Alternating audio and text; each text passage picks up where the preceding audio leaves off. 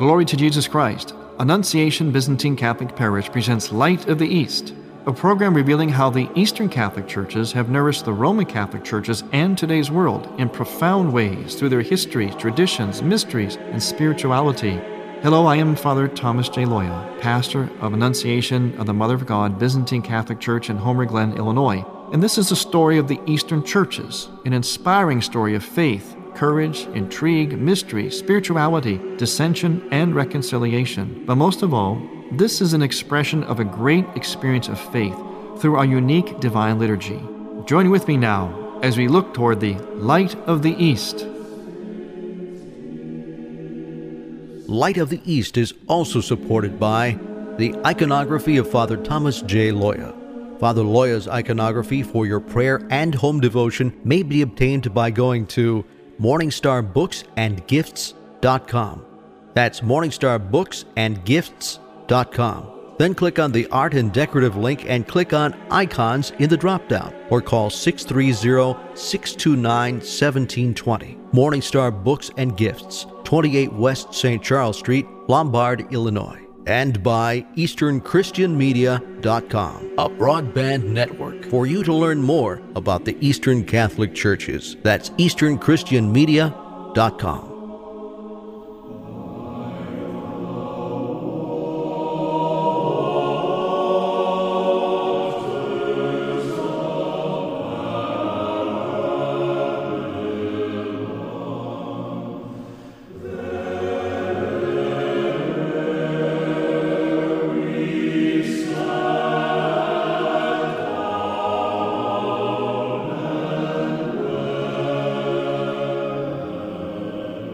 Glory to Jesus Christ. Welcome to Light of the East. I'm Father Thomas Loya, and you're hearing the mournful sounds of the beginning of the great fast, the bright sadness of Lent in the Byzantine liturgical calendar. We begin our Lent today, actually, this afternoon or this evening, with what's called the Cheese Fair Vespers, or the Sunday of Forgiveness Vespers. And you heard the mournful chant of the psalm by the waters of Babylon, which the Jewish people sang when they were held captive in Babylon, and their captors were asking them to sing for them, kind of entertain them. And the Jewish people were saying, no, we can't sing because we are in exile. And isn't that, in a sense, our song too? Are we not, at the same time, in exile spiritually? Certainly we are spiritually, but also in a certain sense with recent events and the pressures of the world upon the church and those who believe, both East and West. We do at the same time, now, especially now, in these times, share with those people of the Bible our own sense of being in exile. And so we sing this chant with a certain special fervor, I think, this year, unfortunately. But as always, where there is darkness, there is brightness. The light shines brighter in the dark, and I'm happy to bring about this little piece of light here on our program Light of the East, and that is the fact that our Orthodox brethren have joined with the Catholic Church in protesting the infringement of religious liberty by the Department of Health and Human Services. We've talked about that last time, and we're continuing to follow this because it is a pivotal issue that transcends even East and West. It's an issue that transcends even the church. Just the issues of the church, it encompasses and affects people of all persuasions in America. But the church is at the point of the sword. The Assembly of Canonical Orthodox Bishops of North and Central America, which is comprised of the 65 canonical Orthodox bishops in the United States, Canada, and Mexico, join their voices with the United States Conference of Catholic Bishops and all those who adamantly protest the recent decision by the United States Department of Health and Human Services and call upon all the Orthodox Christian faithful to contact their elected representatives today to voice their concern in the face of the threat to the sanctity of the Church's conscience. In this ruling by Health and Human Services, religious hospitals, educational institutions, and other organizations will be required to pay for the full cost of contraceptives, including some abortion-inducing drugs and sterilizations for their employees, regardless of the religious convictions of the employers. The First Amendment of the U.S. Constitution guarantees the free exercise of religion. This freedom is transgressed when a religious institution is required to pay for contraceptive services, including abortion-inducing drugs and sterilization services that directly violate their religious convictions. Providing such services should not be regarded as mandated medical care. We, the Assembly of Canonical Orthodox Bishops, call upon the Health and Human Services Secretary Sebelius and the Obama administration to rescind this unjust ruling and to respect the religious freedom guaranteed all Americans by the First Amendment. So again, that was a statement by the Orthodox churches, the canonical Orthodox churches of North and Central America, which again is comprised of the 65 canonical Orthodox bishops in the United States, Canada, and Mexico. And they're joining their voices with the Catholic bishops, which, of course, is a good thing ecumenically, but also in terms of civilization. We have to understand that civilization is at stake here. And so I think that we do sing this mournful song of exile in a way with maybe greater fervency this year more than ever before, at least up till this point, I believe, which also makes the fact that we're entering Lent very providential as well. I don't know about you, but I can't wait for this Lent. I couldn't wait for it because I know we needed it. Like the people of Nineveh who had to fast and wear sackcloth and ashes and repent to stay the hand of God for the punishment that they probably deserved. That's what Jonah felt. Jonah thought that they should have been punished. He couldn't understand why God did not punish them. And God said, well, because they repented. They sincerely repented and fasted and wore sackcloth and ashes. And so too must we, on behalf of ourselves, personally, first of all, of course, but also on behalf of the nation, of the world, and of our church, our family, everyone. The world needs repentance. The world needs humbling.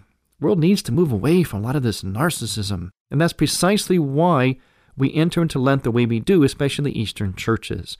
Today, as I mentioned, is called Cheese Fair Sunday, or the Sunday of Forgiveness. It's called Cheese Fair because this is the last day that we eat dairy products. Last week, you recall, was our Mardi Gras. It was the last day that we eat meat products.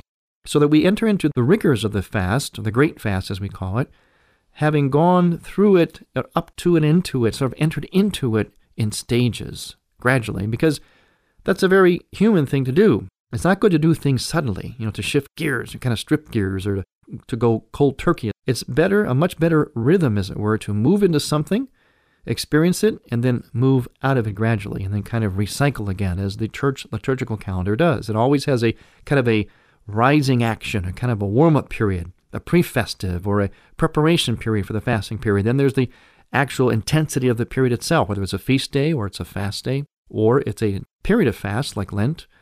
And then we gradually move out of it with a post-festive or successive days of fasting, and then we move into the ordinary time, only then to recycle again. So there's a beautiful rhythm about the liturgical calendar. It's actually very human. It's very natural. And that's what's so great about being involved with the church, being involved with the liturgy of the church, its natural rhythms, which are natural human rhythms. On this day of Cheese Fair Sunday, as I mentioned, we give up dairy products. And again, I'm talking about in a sense, the stricter version of the fast. To observe the fast this strictly is voluntary. However, there are certain prescriptions that are required by all. Certainly, it's things like giving up meat and dairy products on Wednesday and Fridays of Lent. If, of course, your health does not preclude you from doing that, especially if you're elderly. But the call is for all to do penance, especially fasting and increased prayer. But the tradition, and the one that I like to promote the most, is the one where we give up meat and dairy products throughout all the season of Lent. And we move into that gradually, as I mentioned. But this is not something that we do on its own. We never just fast on its own. Fasting is called an ascetical discipline, which means it's a discipline of saying no to self, especially to the power, the strength of our passions, our fallen passions, or our appetites. We'll hear a lot about that in our prayers, about gluttony and lust. It's saying no to those passions, the fallen side of them, and yes to our true selves. And that requires not only a process of saying no, but a process of abstaining from things, and also at the same time, a process of increased prayer and charity. So the three must always go together. You never just do one. Otherwise, all you're doing is trying to lose weight or something. You're going on a diet. A lot of people look at Lent and say, well, I'll fast and I'll go on a diet, I'll lose weight. Well, that may be a nice sort of offspring from it, but the intent is not just to go on a diet. Fasting is not a diet. Abstinence and fasting are not a diet. Ascetical disciplines are not diets. They're not done for their own sake. They're always done to open ourselves up, to strip away the old self, the false self, so as to open ourselves to our real selves, which means ourselves who are people of prayer and of charity. So you see, the three go together: prayer, fasting, and almsgiving, in other words, of charity. We're going to look at the aspects of prayer, fasting, and charity as it is practiced in Eastern churches, not only today, but throughout Lent, because Lent is very rich. We cannot exhaust it, at least not from the Eastern perspective. We cannot exhaust it in one program here, Light of the East, but we'll start to look at the different aspects. Let's take fasting, as I mentioned. Why do we fast? Well, fasting and abstinence are things that were practiced in the Scriptures. Even Jesus Christ fasted when he went off into the desert. Moses fasted. The period of fasting is a period in which we pull back, not only, especially, of course, from foods, but also from anything at all that has any kind of power over us. That's why we so-called give up things during Lent. And when we give up things, it's not just to give them up only to return to them again after Lent. Well, you can. But the idea is to return to them, if you wish, at your own choice. In other words, you develop power over it. You just don't say, well, I gave that up, I kind of did that thing, now I return to it. The idea is that after Lent, you ask yourself, do I need to return to it? How should I return to it? Should I return to it in the same way I used to partake of it, whether it's a food or activity, whatever? You see, you can abstain from a number of things. Food, first and foremost. But the Eastern Fathers of the Church believe that if you could conquer the passion of gluttony, of our stomach, the power of our stomach, and the power of lust, you could conquer anything. And so that's why they started off with fasting and abstaining from foods, because obviously it is a very powerful urge in us. So we abstain from food so as to make us stronger to abstain from other things. You see, it's very integrated. If you can overcome the power of one thing, it helps you overcome the power of another. And one of the reasons for that is because where we are fallen in one area, we are fallen also in another area. This is especially true with addictions. We're never really addicted just to one thing, especially when there is a case of severe addictions. It generally is kind of a package deal. There's generally other kinds of addictions as well. So the fathers are very smart, especially in the Eastern Church, those monks. They knew human psychology. They knew human physiology, and of course they knew the spiritual life. And they knew that if you could fast and break the power of gluttony, of our craving for food, it would lead us to breaking the power of other kinds of passions as well. We're going to talk more about prayer, fasting, and almsgiving in the Eastern Church during the great season of Lent when we return. I'm Father Thomas Loya on Light of the East.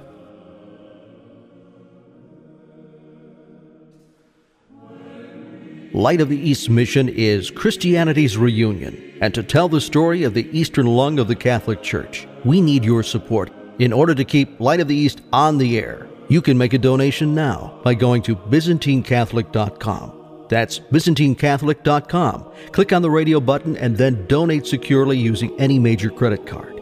With your help, we can keep Light of the East's illumination bright. Here's a Light of the East programming note. Since this program was recorded, the Obama administration offered a so-called accommodation in the HHS mandate to the Catholic Church and its related institutions. Now, as a result, the United States Conference of Catholic Bishops on February 10th called for a renewed effort to change the HHS-imposed mandate that violates religious liberty.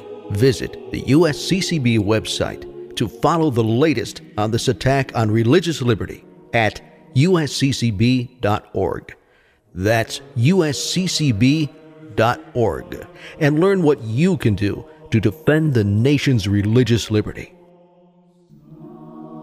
Have you ever heard of a Byzantine Catholic? Hello, I am Father Thomas J. Loya with an Eastern Catholic moment. Pope John Paul II said that the Church must breathe with both its lungs, East and West. The Catholic Church is composed of various rites and jurisdictions within these rites. The Byzantine Rite is one of the rites from the Eastern lung of the Catholic Church. The Latin Rite is a rite of the Western lung of the Catholic Church. Over time, tensions arose between the two lungs of the Church, and they finally split from each other in 1054 AD. The Western lung became known as the Roman Catholic Church, or Latin Rite, and it was centered in Rome. The Eastern lung became known as the Eastern Orthodox Churches, and they had 4 centers: Alexandria, Constantinople, Antioch, and Jerusalem. Beginning in the 15th century, parts of the Eastern Orthodox Churches and the Latin Rite began reuniting again, thus creating what we know today as the Eastern Catholic Churches. To find out more about the Eastern lung of the Church, go to easternchristianmedia.com. You're listening to Father Thomas Loya on Light of the East. There is no such thing as a homosexual. I am Father Thomas J. Loya with a Theology of the Body moment for the Tabor Life Institute. The language of our bodies says that our bodies were created for the other gender. In this sense, there is really no such thing as a homosexual.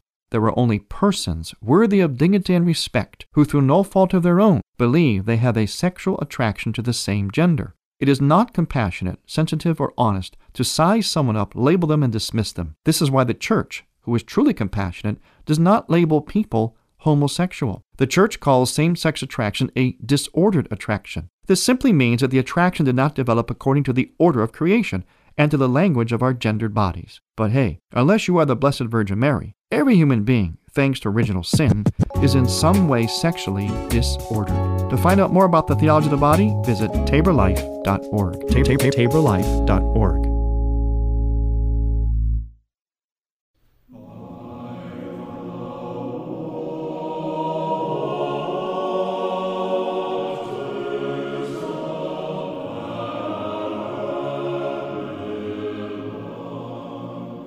Welcome back to Light of the East. I'm Father Thomas Loya, your host, and we're talking about this great season of Lent that we've just entered into in the Eastern Church. Remember, in the many Eastern calendars, Lent begins this evening, which is Sunday evening, the Sunday of Forgiveness, or Cheese Fair, and which is actually 3 days before, 2.5 days essentially, before Ash Wednesday. So the Western Church begins on Ash Wednesday, the Eastern churches begin on Sunday evening, or becomes essentially Monday. And we begin with a wonderful, profoundly moving service called the Forgiveness Vespers, where we liturgically take on the posture of Adam, standing outside the gates of paradise, begging to be led back in. And it's a ceremony of forgiveness as well. That's why we call it Forgiveness Sunday, or the Forgiveness Vespers, in which we actually ask one another for forgiveness and embrace each other. Because we begin there in the church, asking forgiveness of one another. The people ask it of me, I ask it of them, we ask it of each other. And we go from there. See, it starts there, and we take it to our homes. You're supposed to go to members of your household and ask their forgiveness, and people in the workplace or wherever. We begin Lent by first asking for forgiveness. As we want God's forgiveness, as he says, of course, in the Lord's Prayer, we must first forgive others and be forgiven as well. So it's a forgiveness on the human level that then, of course, opens us up for forgiveness on the divine level, to have God's forgiveness, which is always there. It's always available to us. But what allows it to happen for us is our own choice to forgive and for others to forgive us. So we embrace each other, we take on the posture of Adam, and we move into Lent with that kind of beginning. And during the service, the cantor sings as though softly, as though a distant echo, the same verses that we're going to sing on Easter Sunday. It's like, it's such a reassuring thing that during the Lenten service, which is very mournful and it's very powerful to forgive, to ask forgiveness or to forgive, we enter into the depth of that, but at the same time, we have this echo of encouragement, of the purpose of all this, the ultimate destiny, where all this is supposed to take us, and that is to the resurrection, where all is forgiven and renewed in the resurrected body of Jesus Christ. So the cantor in the Eastern churches sings softly the hymns of the resurrection while we are embracing each other, asking for forgiveness. So that is the quintessential beginning of Lent in the Byzantine liturgical calendar. That is the Sunday of Forgiveness, the Forgiveness Vespers. Now, as we mention oftentimes on this program, the way we pray is the way we believe. So we're going to look at some of the prayers for this week, for this day, and for tomorrow, and do a little bit of meditating on them, because they really are like meditations. The prayers of the Eastern Church are almost like, as a Roman Catholic priest friend of mine once said, when he was celebrating a liturgy, he said, when I do these prayers at your liturgy, it's like I'm going on retreat. And I think that was very true and very insightful from a Latin Rite brethren of mine. One of the prayers for Cheese Fair Sunday says this: Alas, I have been stripped of my divine garment, by transgressing your commandment, O Lord, and by following the counsel of the enemy. I am now clothed with fig leaves and the garments of skin, and now eat my bread by the sweat of my brow. And because of my fault, the earth is condemned to bring forth thistles and thorns. But you, O Lord, born of the Virgin in these last times, call me back to enter once again into paradise. Now, let's just look at that for a second here. Alas, I have been stripped of my divine garment by transgressing your commandments, O Lord, and by following the counsel of the enemy. I am now clothed with fig leaves and the garments of skin. Now, you'll notice in the prayers during Lent in the Eastern Church, we use a lot of imagery that has to do with being stripped, nakedness, and garment. Why is that? In the Eastern Church, the Eastern Fathers saw way back in the creation of man, what they say was our, in a sense, almost like our clothing, only was our clothing as a human person, was very pure, was very radiant. We were very much more spiritual than we are now. Somehow we had a constitution, they believed, that was closer to how we'll be in heaven, a spiritualized body. When we sinned, that changed. And they said we took on then this garment of skin. In other words, it's like almost as though the body we have was something that was put onto us as a result of sin, this sort of fallen body that eventually dies and decays in the earth. So there's some kind of change, Eastern Fathers believed, in our constitution, the way we were made, the way we existed after sin, that there was something more pure and spiritualized, even about our bodies, about how we were as human beings. And then somehow that changed in a very physical way when we sinned. So they call this the garment of skin, which also refers to the fact that men had to wear skin. They had to wear clothing. Remember, Adam and Eve at the beginning, they did not wear clothes, and they were naked but with no shame. They were pure. They were sinless. Well, along came this changed body, and on top of that body, we put also animal skins because we were cold. We had to be protected, and we had to protect each other from the gaze of lust, of immodesty. And so the Fathers will use in our liturgical text this image of the garment of skin, stripped of my divine garment. In other words, how I used to look. I got stripped of that from sin, and I put on this less beautiful garment, as it were, less spiritualized. And on top of that, I have to put other garments as well to protect myself, not only from the environment, but from the gaze of lust. The purity of our sight to each other, man and woman, was broken, was changed, and turned to lust by sin. And so we have to cover up. We cover up out of shame and modesty. Okay, let's look at another text here. Adam sat before paradise, sighing and weeping over his nakedness. Alas, I was seduced by craftiness and stripped naked, and I am now separated from glory. Alas, in my simplicity I was naked, but now I do not know what to do. O paradise, never again shall I taste your glory. Never again shall I see the Lord, my Creator and my God. For I must return to the earth from which I was taken. O merciful God, I cry out to you. I have fallen. Have mercy on me. So again, there's that line about being stripped. And in this one it says, Alas, I was seduced by craftiness and stripped naked. And I am now separated from glory. In this case, nakedness refers to not just the fact that human beings were naked, but that how they began to see that after the fall.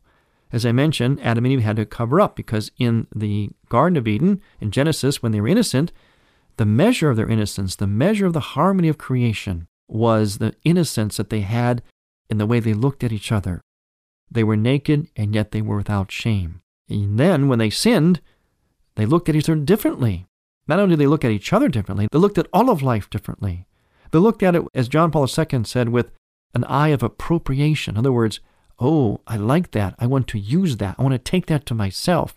I want that for my enjoyment, my own pleasure. Before, they could look at it and say, oh, that is gift. God is good. They didn't seek to appropriate it. They rather celebrated it and offered it back to God. That's what they did in their original innocence. That's what we do when we are innocent, when our gaze is pure and we have purity of heart.